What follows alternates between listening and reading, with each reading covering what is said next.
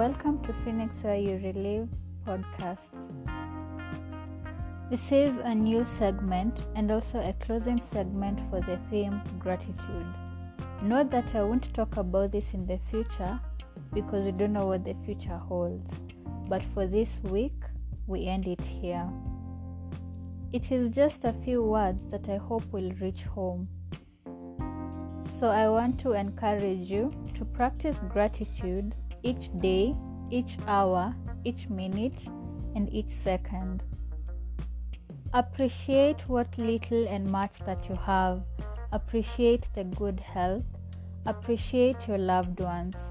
Appreciate your job, your income, your boss, and even your workmates. Be thankful even for the strangers. Sounds weird, I know. But even these people whom we meet have played some role in your life or even in my life, so we need to appreciate them. Gratitude is happiness. Gratitude is positivity. Gratitude is growth. Gratitude is kindness.